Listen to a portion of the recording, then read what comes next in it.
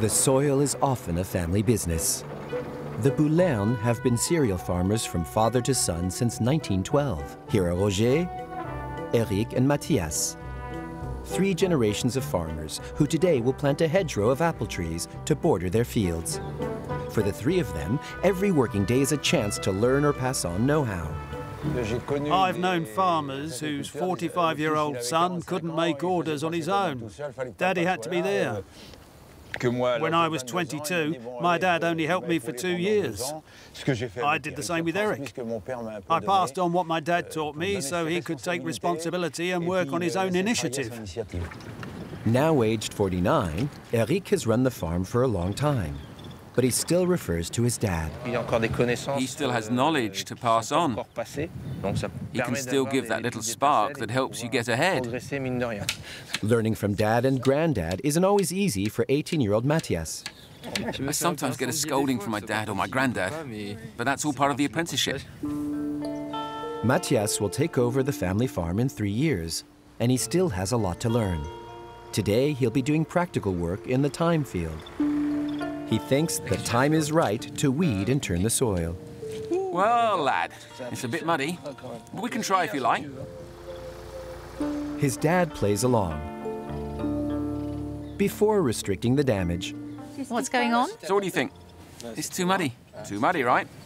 You turn this weed, but it's still rooted. The hoe's not set right. You're wasting fuel and time. You'd be better off playing with your mates. A tough learning process for Mathias, as tough as daily life can be for farmers. But at dinner time, with the family photo albums out for the occasion, Granddad Roger looks back fondly at his youth on the farm. After your school exams, you'll be working like this. Any idea who this is? That's my maternal granddad. He's threshing the wheat. He's turning the straw and threshing again. Once the ears are empty, he puts it to one side, and here's the end result. This is a wonderful picture. A good memory. Oh, it's... And yet, his grandfather tried everything to dissuade him. Grandson, don't make the mistake of doing this as a job. That's what he said. But I worked, and I'm happy with what I did here. And especially...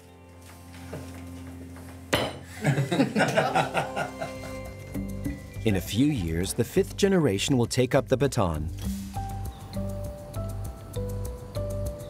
passing on the love of the soil to his grandchildren is also what motivates Christophe Piquet, a farmer in the Mayenne region. For the first time this year, we heard the dawn chorus this morning. He has 7 grandchildren, and their births acted like a trigger. The conventional farmer turned organic, a respect for nature that he's trying to instill in them. Today, this happy little band will be tending to the saplings that were planted 2 years ago. Raise your elbow higher.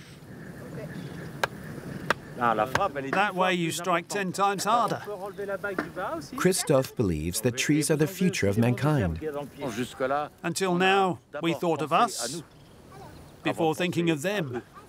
The climate's changing, and changing so fast. There's a real emergency. A belief he's keen to pass on.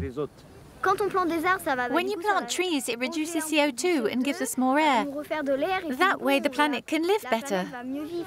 Years ago, like many other farmers, Christophe cut down his hedgerows to make tractor access easier. But talking to Cyril, an agroforester, has made him realize that trees are an asset for fields. It's an oak sapling, not very sturdy, but it'll get there. This is a good start. Okay, we're good. It has 2 centuries ahead of it. If not more. A tree is like a Swiss penknife. It's biodiversity, it's birds, it's insects. A tree is everything.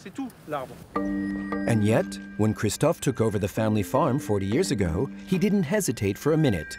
Chemical fertilizers and insecticides in his fields and antibiotics for his cows. But he began to feel uneasy, and 12 years ago, he converted to organic. I started hating seeing jerry cans with skulls and crossbones on. I couldn't stand it anymore. I knew I was doing wrong.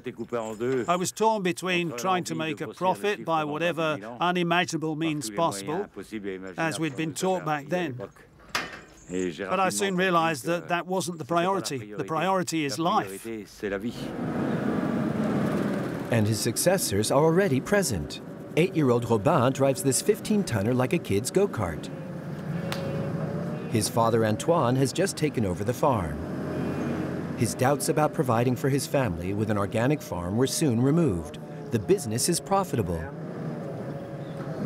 We now know we can do things differently. It's quite easy, in fact, and it works really well. We're close to 70 to 80% of the volumes of conventional farming, and with some produce, we do even better. So I have no worries.